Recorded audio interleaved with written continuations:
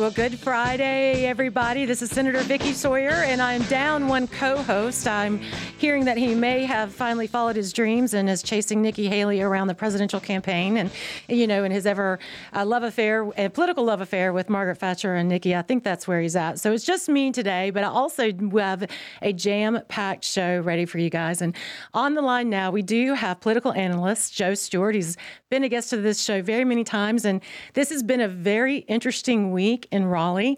I wanted to have Joe on as, someone who advocates for the independent insurance agents of North Carolina, but he also has just got a wealth of knowledge about Raleigh politics. And Joe, what a week this was in Raleigh.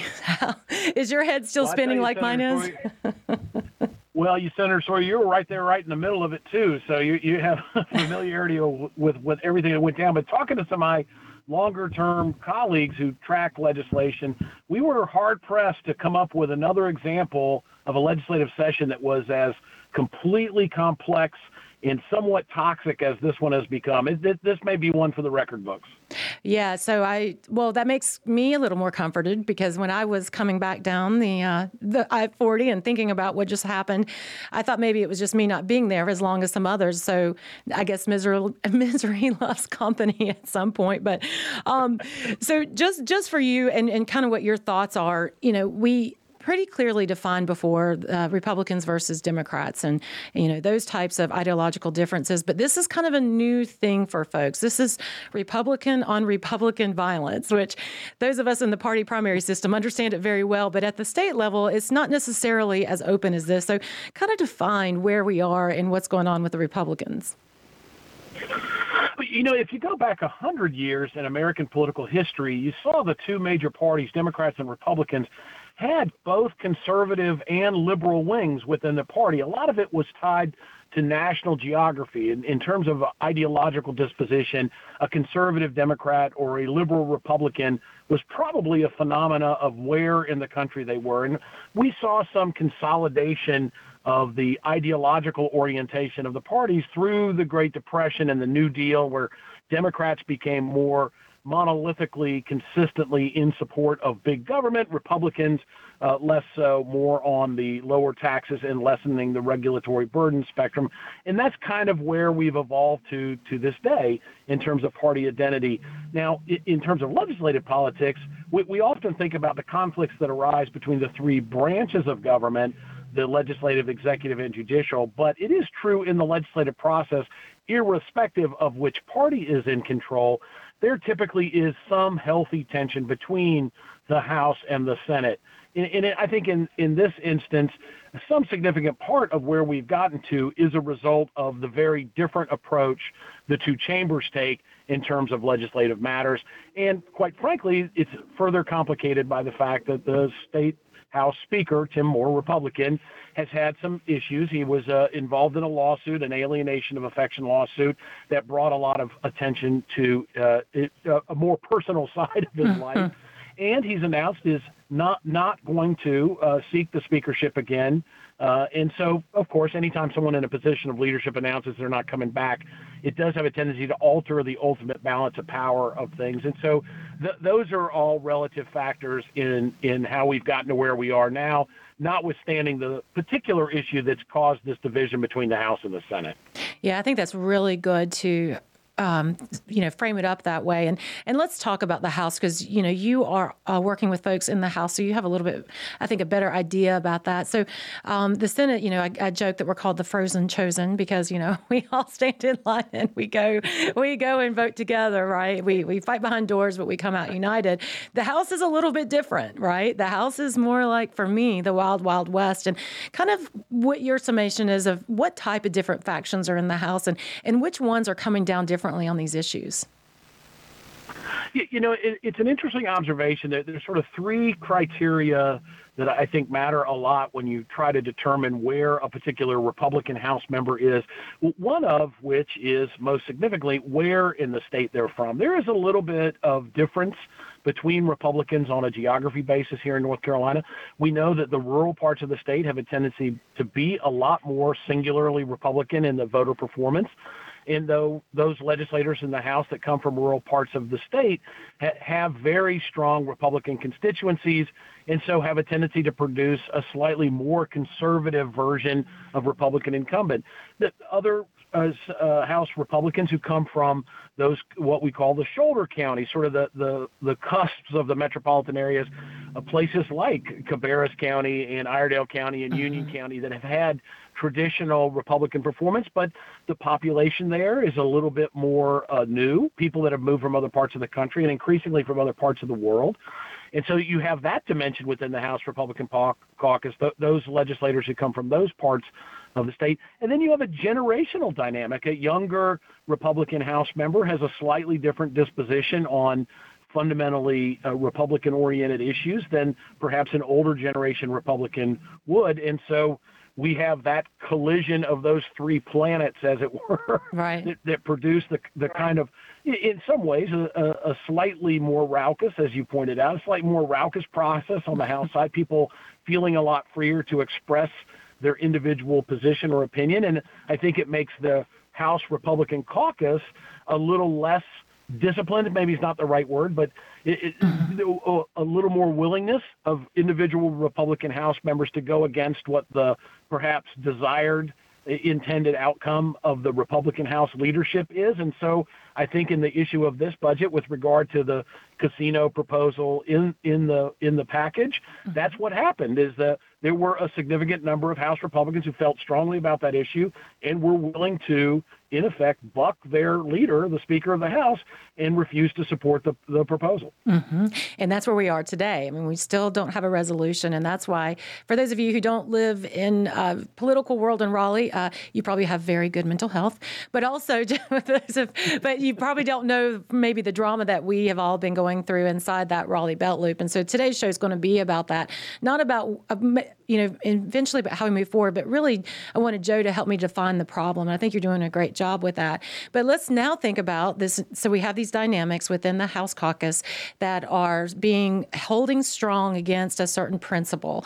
And sometimes the principle may not just be gaming. Maybe it's just there isn't a speaker that they know of or the speaker race or what's going on. So now we have this new dynamic when you talk about the Democratic folks in the House caucus, where I know they're not just sitting there eating popcorn watching what's going on. They're watching the House fight. Have you talked to, or do you know, get a sense of what Democrats are feeling in the House or what they think is going to happen? Yeah, some of what has transpired in the last 72 hours is sort of a typical way that the minority party responds when there's an issue with the majority party. And in this, the Democrats see an opportunity in being able to point to the fact Republicans with supermajorities in both chambers, meaning Republican votes sufficient to override a gubernatorial veto just on a party line vote. The Democrats say even with that significant leadership advantage, the Republicans have now run 2 months past the start of the fiscal year, and they still don't have a budget, pointing to the component parts of the budget that they feel Democratic constituents would be most interested in, pay raises for school teachers, those sorts of things we're missing out on those opportunities. Yeah. The fact that we cannot move forward with the expansion rollout on Medicaid and we're losing money as a state. So Republicans will use those occasions, I think, to try to take a swing at Republicans. The truth is, in my opinion here, I'm not sure these issues are really going to be ripe come election in November of 2024. It's sort of usual legislative politics for one party to criticize another party, and that's kind of what's happening now. But I don't know what much more than that will come of it. Well, Joe, thank you so much. I'm so sorry that we're out of time. I actually probably should have scheduled you for the whole hour. We could sit and pontificate the whole way through. So thank you so much for calling in, Joe. As always, we appreciate your insight. Senator Sawyer, thank you for your service to the state, and it's always great to be on the show with you. Thank you, sir. It's We're Just Saying with North Carolina Senator Vicky Sawyer on the new 105.9 100.7 WSIC. Ah, there we are. We're just saying again. Welcome back to everybody. We're just saying it again. This is your host, Senator Vicky Sawyer. And do want to say for our digital listeners, you were able to hear the end of the last segment with Joe Stewart. I encourage you to go onto YouTube or Facebook or download the podcast, and you'll be able to hear all of that. But right now, we're jumping into another subject, or with someone that I actually admire. His name is Brian Lewis. He is not only the founder and entrepreneur and I try not to say lobbyist, right? Because there's always that connotation, right, Brian? But no, you are policy advocate for your clients. Isn't that how it goes? Policy advocate for your clients. That's right. That's what I tell my mother when she asks what I do. That's right. That's right. This is my friend, Brian Lewis, who's a policy advocate for his clients. There we go. But not only are you work with your friend Sky David at New Frame, you also have a very popular podcast that a lot of us inside of the Raleigh bubble listen to, which is called Do Politics Better. I suggest you guys all listen to it every week. It drops on Thursdays, Brian? It does, yes. Yeah. So it does drop on Thursday. So I encourage you to download it. And I was listening to your podcast, and like I do every week, and I was thinking, I think our listeners here in the Charlotte area would really appreciate what it's like for a day in the life of Brian Lewis, or a lot of your other coworkers that are running around in this really, I'm not going to say tumultuous, but I'm going to say interesting legislative session, especially last week. So, is this Is this all new? Is this kind of the way it's always been, or what are your thoughts about how this session, especially this week, has been going? Well, there's always been tension. And Senator Sawyer, thank you for letting me be on your show. I'm a longtime listener, first-time caller, so it's great. And I love that you have it as a podcast now, because now I can go back and listen on Apple or Spotify and check you out and be able to listen to some back episodes. So I do appreciate it. But, look, this tension, Senator Sawyer, this week is not the usual. Usually you guys are getting along. I heard you earlier, especially with Joe Stewart. It is unusual to see Republicans fighting each other. I mean, there's diversity within the Republican Party, and folks don't always see eye to eye. But this week kind of reminds me, Senator Sawyer, you go over to a friend's house for dinner, and you're expecting to just have a pleasant meal. You're doing your job, saying hello, and then your host start fighting with each other, and you're like, uh-oh, do I need to leave? And then someone says, well, what do you think, Brian? Am I right or wrong? And you're like, I'd like to stay out of this. That is a perfect analogy. Right. Can I have more wine, please? But this week, look, it was extraordinary. And usually what we do, Senators, we get up in the morning, we look at the agenda for the day, we see what bills we're going to work on, we see if there's anything relevant to what our clients want or don't want. And we had all intentions of showing up on Tuesday morning, and it was going to be budget week. Mm-hmm. And we were going to roll out this $30 billion budget. And Sky was already at the building earlier in the morning. She texts me, and she's like, things aren't going too well down here. I don't know if we are going to do a budget. And by the time I got there mid-morning, it was clear that the House and the Senate were in complete disagreement over what goes in the budget. And that's not unusual. What is unusual is just the tension we were feeling between the two chambers. And then the tension over on the House side between the rank and file Republicans and the Freedom Caucus. That's that 30 or so that fancy themselves more as the conservatives. And we had heard rumors that they had walked out of caucus meetings and people weren't showing up and people were reading statements in that room. So it was quite ugly. Yeah. Now that Mommy and Daddy are fighting, how do you, as the oldest child, keep everything peaceful so that you can act? I mean, that is true. Like what do you do? I know you're a professional, so you would never cross any lines, but I mean, how do you kind of ask like, hey, is my policy still in the budget area? Do you think it's going to go through? Meanwhile, while you're asking kindly to legislators, I'm sure you have 30 clients who are calling you every day. And how do you just manage that? Well, one, while the giants are fighting, you don't want to get stepped on. That's true. So we tell our clients, like, look, we have to be patient. We don't want the message to be to the Senate or the House, hey, our budget and our line item is more important than what you're fighting over. So we don't want to get in any crosshairs. Our message inside the building is we're patient. We understand this is a process. We hope you guys work it out. But we do feel that the budget is complete, and except for this one piece. Mm-hmm. And so what we just try to do is have neutrality in what you're fighting over. Now, I do have one client. I represent the North Carolina Travel Industry Association. They're your tourism advocates. They have said, look, we kind of like casinos in these 4 counties. And that puts us in a kind of an awkward position, because certainly we want to express our clients' wishes that, hey, this would help rural tourism in those counties. But we also have this caveat. We're not working on it directly. We just want to let you know that the tourism folks certainly see the merit of it. But, again, we don't want to get in the crosshairs of anyone out there who feels passionate about casinos in a negative way.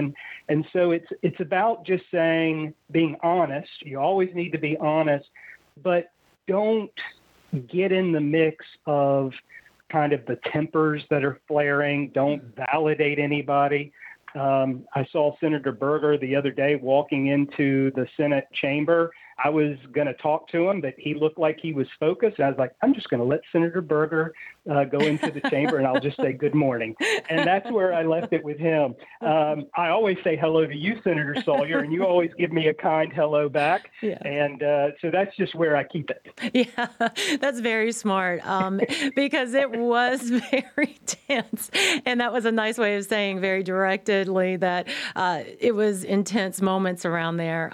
I am still proud of the Senate. We are there. We're doing the work that we are there for. And Senator Berger is going to be on here in just a few moments. I wasn't able to tell our guest earlier that he's calling in.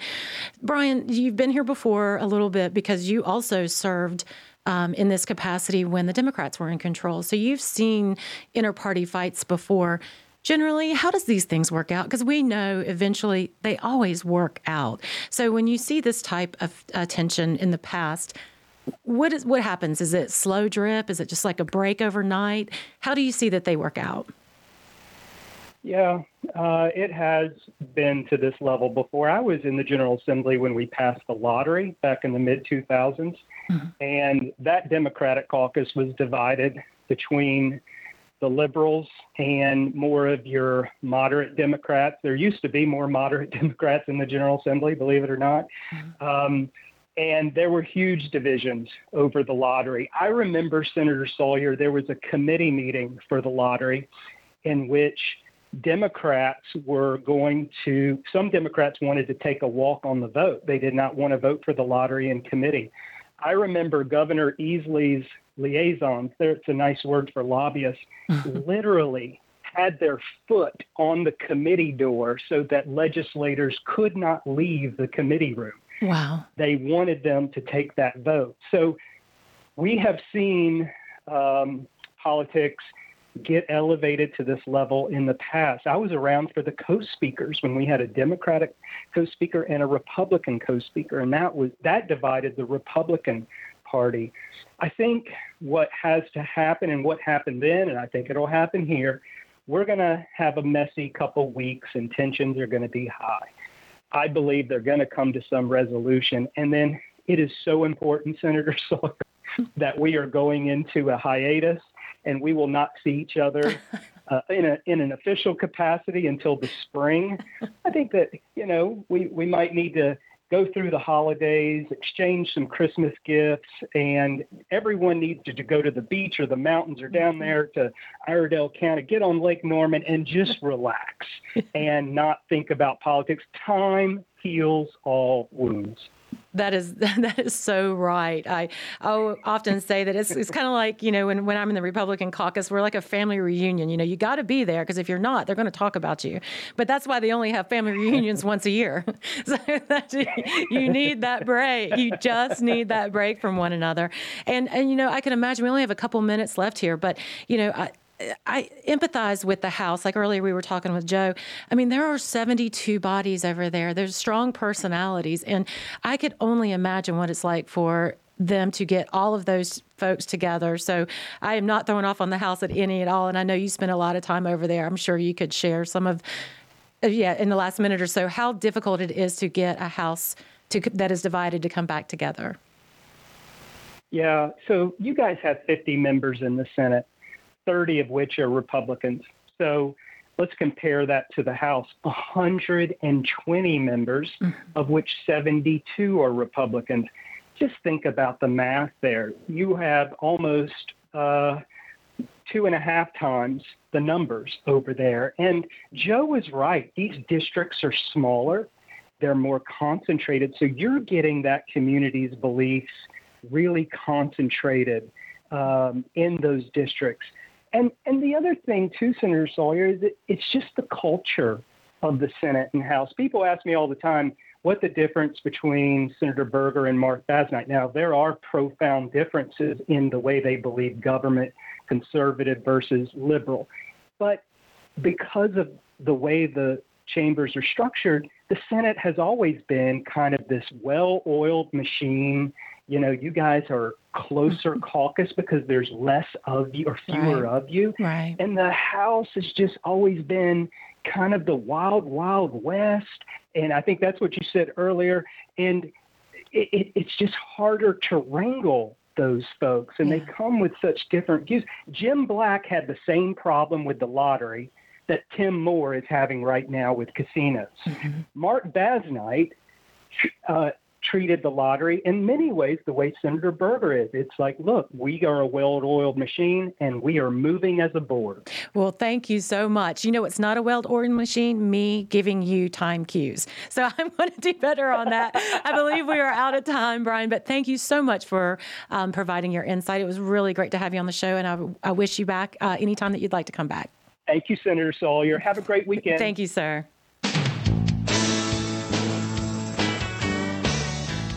Well, welcome back, everybody, to this jam-packed show. We have another guest on. I want to do a quick introduction. To some, he needs no introduction, but Senator Phil Berger, the president pro tem of the North Carolina Senate, served in the General Assembly since 2000, actually under the Democratic majority, when he led the Republican majority in 2010.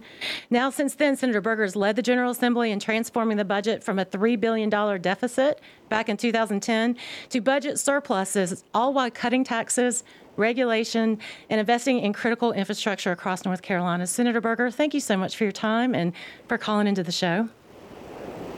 Thank you. And Vicki, I mean, you and I are on first name basis. So just call me Phil, please. Okay. That's a little uncomfortable. Okay, but I'll do it. I'll do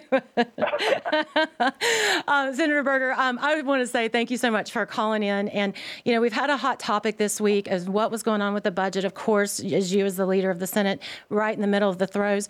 But a lot of folks who listen to our show, they really don't listen to the Raleigh bubble. They're not really sure what's going on. So could you communicate to them where we're at and where do you think we're going to go with this? Sure. And as it happens every time we put a budget together, there's a process we go through, and that process involves different areas of state spending being addressed by our budget subcommittees. So, for instance, issues with the Department of Education or DPI and education, whether it's K-12, community colleges, or universities, goes through the Education Subcommittee for appropriations. But ultimately, those subcommittees meet with House counterparts, and they decide what that part of the budget should look like. Then our senior budget chairs will review all of those subcommittee recommendations, and then the senior chairs in both the House and Senate will get together. And from time to time, there are some things that aren't agreed to, and those things, the term that's used at the General Assembly, continue to get, quote, kicked up. And so things will get kicked up from a subcommittee to the full chairs. Then if the full chairs can't come to an agreement, they get kicked up to a conversation that the Speaker of the House, who's the head of the House, and I will have. So we've gone through all of that. We have 90%, 99% maybe, resolved through those agreements. And there are just still a couple of things that we've not been able to reach an accommodation on. And so the Speaker and I, together with, members of our respective caucuses, including Senator Sawyer and of course Representative McNeely in Iredell County, are in the process of trying to resolve those remaining differences. And so we'll do that. The good news is, while if folks are listening to what's happening at the federal level, they talk about government shutdowns and positions not being funded and those kinds of things. In North Carolina, we have what we call a statutory continuing resolution, so that when we go into a new fiscal year, even if we've not adopted a new fiscal year budget, we continue to fund our schools, our social safety net, our law enforcement. All of those things continue to be funded, but at last year's level. So you don't have the shutdowns. You don't have folks worried about whether or not I'm working for the state, but I may not get a paycheck because the budget hadn't been done. So we are, I think, pretty close to resolving those differences, and we will continue what we've been doing for the past decade, which is balancing the budget, controlling the growth in spending in the budget, and continuing to reduce taxes and put money away for a rainy day in the event that we see an economic downturn. Well, thank you. Vicki, I'm sorry, that's a very long-winded response.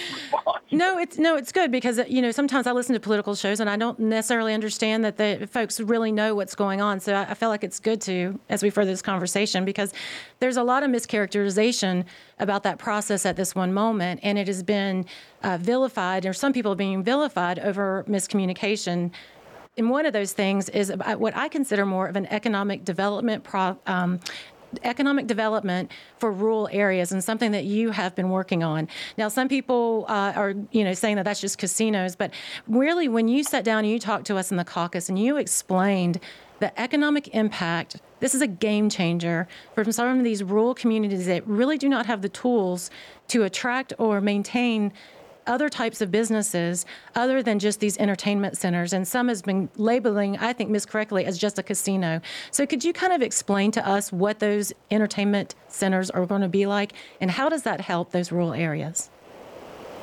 Sure. And while we talk a lot about how great things have been turning in North Carolina, the reality is that there are some parts of our state that continue to struggle with employment, continue to struggle with economic development, continue to struggle with the very real problem of kids go through our schools, they get educated, they go either to community college or to the university, and then the community they grew up in, there's no opportunity for them there, and so they move away. And so we're seeing that where some parts of the state just are not participating and not benefiting from the benefits. So the idea has been to look at examples of where certain kinds of economic development have actually been beneficial to some rural areas and increased job opportunity, increased tax base, and increase the population of certain areas. And gaming is one of those things that can be at the center of that kind of development. So the proposal has been that we would authorize 3 rural districts that would have state authorized gaming. Now, there are some folks that once you say gaming, they don't want gaming in North Carolina. But the reality is we currently have gaming in North Carolina in 3 casinos.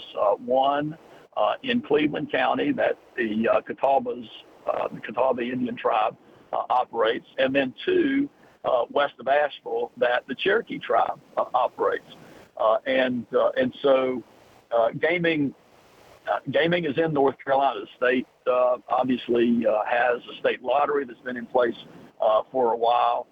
And so the thought is that we would authorize 3 gaming locations in Tier 1 counties. Those are our most depressed economically counties in the state.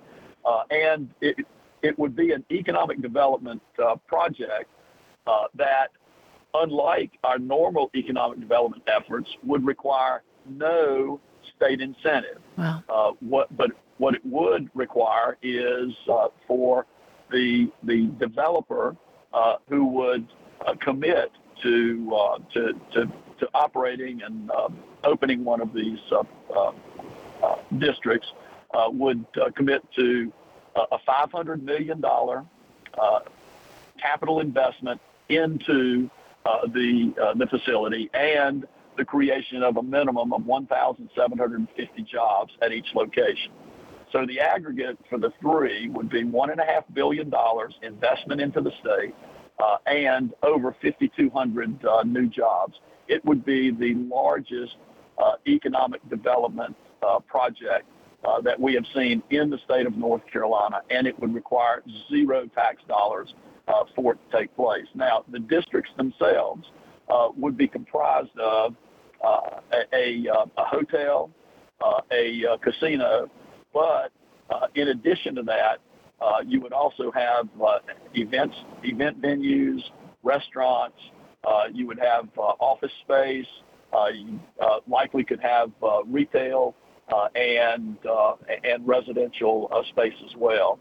So from what I have seen, jobs in a casino would be a small part of that total 1,750 total jobs. Mm-hmm. Most of the jobs would be outside of the casino, whether in the hotel or in restaurants or in retail or in other aspects. Yeah. And the investment into those rural communities would transform many of those communities in terms of additional tax base, additional revenue, and of course there'd be additional revenue to the state as well. Mm-hmm. So it's something that can really change the trajectory of some of our rural areas that really have not participated in the economic success that we've seen over the past decade. Thank you for sharing with that, because that to me is so important to understand that it's not just gaming. And we only got a couple minutes left, but in that time, you also shared with us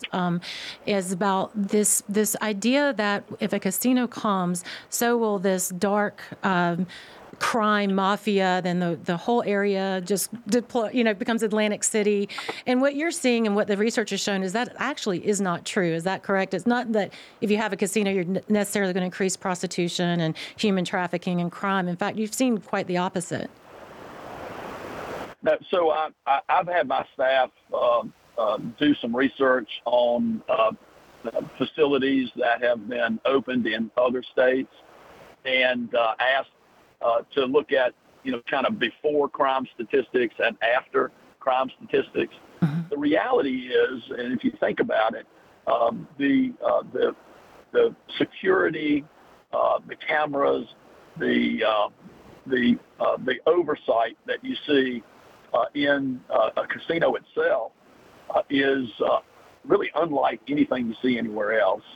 So if there's something going on that is a problem, it's going to be nipped pretty quickly because of that.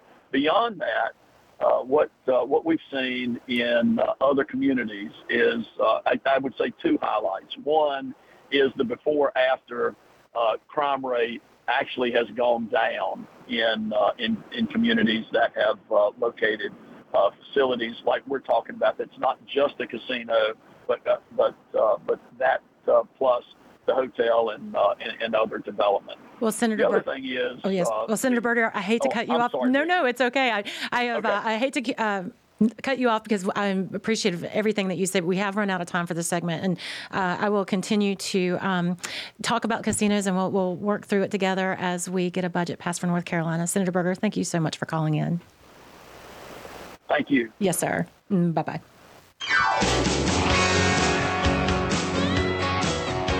Welcome back, everybody, to We're Just Saying. This is Senator Vicki Sawyer, minus her trusty co-host, who I think is off on the presidential campaign with Nikki Haley somewhere, and I'm feeling a little lonely today. So I'm going to ask you to call in and join the show. Again, you can call the studio phone number at 844-STUDIO-4, or that's 844-788-3464. It is my understanding that someone's on the line already, going to maybe talk casinos and budget. So we will see what Tom has to say. Tom, welcome to the show with Senator Vicki Sawyer. Hello, Senator Sawyer. Thank you for having me. I appreciate it. Thank you. I was wondering if you had listened to what's going on, or what are your thoughts? I haven't caught all of it. I have got a friend that called me and said you guys were talking about this, and I just wanted to share my thoughts on the issue. I've been involved in Republican politics for many years, and I can tell you that the politics we have today are not something that I enjoy. I think it's gotten absurd. We used to send our best and brightest to lead our country, and we try to do that to lead our state. And now it seems that everything is political theater and who can be the loudest and say the dumbest thing and get the most press. And I think going back to basics is something that we all need to remember. And I was certainly a Reagan Republican. And Reagan, I remember his words telling us that it's not the job of government, or that the job of government is to protect people from other people, not to protect people from themselves. Because when you get into this idea of being a nanny state and trying to make people's decisions for them, you infringe upon their freedom. And the politicians that want to solve every problem in the world and want government to be the answer, they infringe upon our basic liberty. That Republicans need to pause and look at their platform and realize you're violating your platform. If you want to tell me, and I'm not a gambler, but if you want to tell me that I don't have the right to spend my money entertaining myself at a blackjack table, you're no different than a Democrat. Oh, Lord. You may have good intentions, but no, that is what that is. When you allow one small group to tell others how to live, that is tyranny. No. That is not what we are supposed to believe in. We should have the freedom to make those decisions, whether or not you think they're good or bad. That's none of your business. You infringe upon my liberty and my rights when you want to weaponize government to tell me how to live. And I just feel like we've gotten out of hand as a party, and someone wants to say, well, you're not this or you're not that. What happened to government not telling us how to run our lives? We say that until we get in control, and then we want to use government to weaponize government to tell our neighbor how to live. I want government out of my life. I really believe in limiting the size of government. For a lot of you, you go up there and you start wanting to put government in every aspect of my life. This is my money. Stay out of it. I don't understand it. Tom, don't get the logic. Tom, I appreciate your call. Thank you so much. I'm sure your comments are going to spark a lot of other listeners. Thank you for calling into the show. Again, if you want to be a part of the show, you're welcome to call. We're just saying, I'm Senator Vicki Sawyer. Speak with me, 844-STUDIO-4. Again, that number is 844-788-3464. 888-866-3464. You just heard one folk who was talking about that, as Republicans, we are the party of less government and more freedom. And, I understand that completely. In fact, I am probably going to be buying some raffle tickets pretty soon from my local GOP men's club. And I've bought raffle tickets before from my Republican Party and my Sportsman Caucus. I've bought raffle tickets for all kinds of causes. And, in a way, that is gambling, right? It's a fundraiser for a good cause, but it's gambling. And that's what we do. So, I want to go back while we, if anyone does want to call in and have their opinion heard on this very issue. It does not come to me lightly, this decision. I am not a gambler. My husband and I really don't go to Vegas or to gamble, or, it's hard for me to make the money the first time. And maybe because it's just, I'm not good at it. I feel like every time I throw $20 into a slot machine, I don't get anything back out of it. And so maybe I've not really seen the joy in gambling. But there are a lot of folks who do. And is it with us to say that you can have a state-supported lottery, but you can't have a casino? Or maybe one particular group can have a casino, like the Cherokee or the Catawba, but yet others, like the Lumbee, are not allowed to have those? Or what do we do when we talk about this economic development for these very rural counties? Now, one of the counties that were proposed to have a casino entertainment system in is Anson County. Now, guys, charlatans, when we're going to the beach, and if you take Highway 74, you've been through Anson County, think Wadesboro. And take that moment and think about Wadesboro and what is in Wadesboro. And wouldn't this be a game changer for that area? This would be, like Senator Berger said, hundreds of millions of dollars pumped into that community. That county has some of the highest tax rates that almost any other county does. Iredell County, we're blessed. We have and are in the top 10. Okay, and then we do have a caller on the line one, but let me let you know that Iredell County does have some of the lowest tax rates across North Carolina. In fact, we're in the bottom 10%. But I do want to hear from William.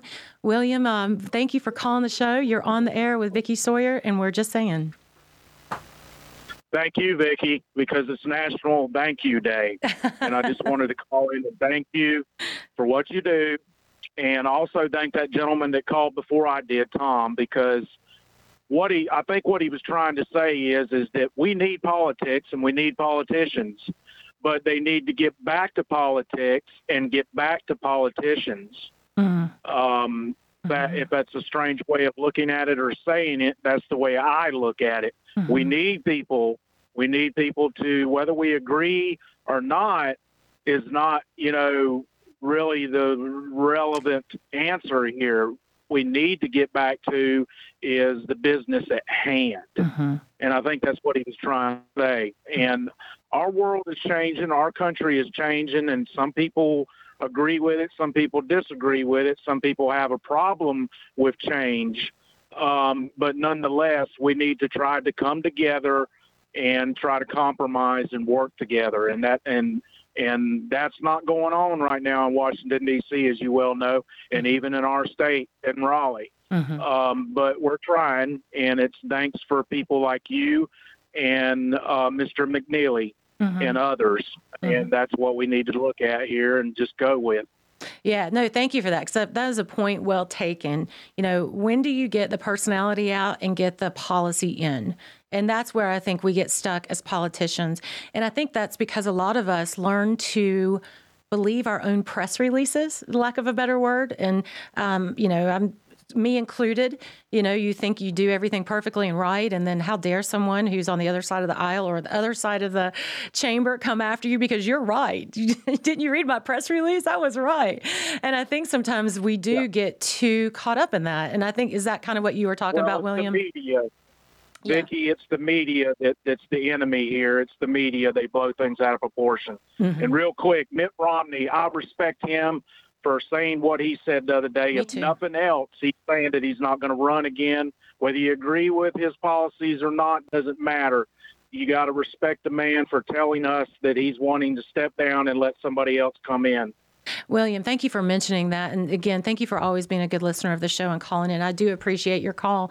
And I do want to piggyback on what William said about Mitt Romney. You know, I heard that this morning. I was getting ready to come into the radio show, and I thought, that is true leadership.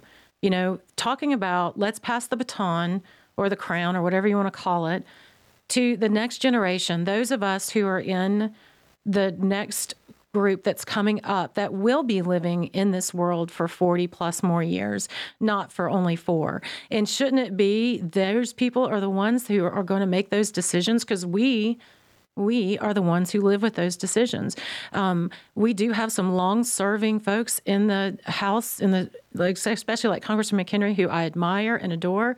But I do know, and I joke all the time, that when I'm age 48, sometimes I get up and I walk across the room, and I forget why I walked across the room. Could you imagine at age 84 what that's like? You know, double my age or, triple, like, how could you imagine? And when you have that type of leadership and that responsibility, I want the sharpest tool in the shed who's up there able to effectively run our country. So hats off to Mitt Romney. I know not many people, especially on the Republican side of the aisle, appreciate some of his politics and stance. But for this one, I give him hats off because that is absolutely the type of leadership that we need to see in the folks that are in there right now. We do have just a few more minutes left on the show. I do want to say this has been a wonderful show. I apologize for not hitting the brakes. I'm hitting the brakes like I should earlier and letting folks go long. But again, if you didn't and you wanted to hear the end of those conversations, make sure to check us out on YouTube or on our streaming into your iTunes or onto Facebook. And you'll be able to see in those digital formats and listen to the end of what Brian Lewis and Joe Stewart and Senator Berger had to say, because I feel like their perspectives are really unique ones and help define this problem. And what you heard from all of them is that we are going to get through this. We've been here before. This is nothing new, and we will be a better North Carolina tomorrow. Thank you. Have a wonderful weekend.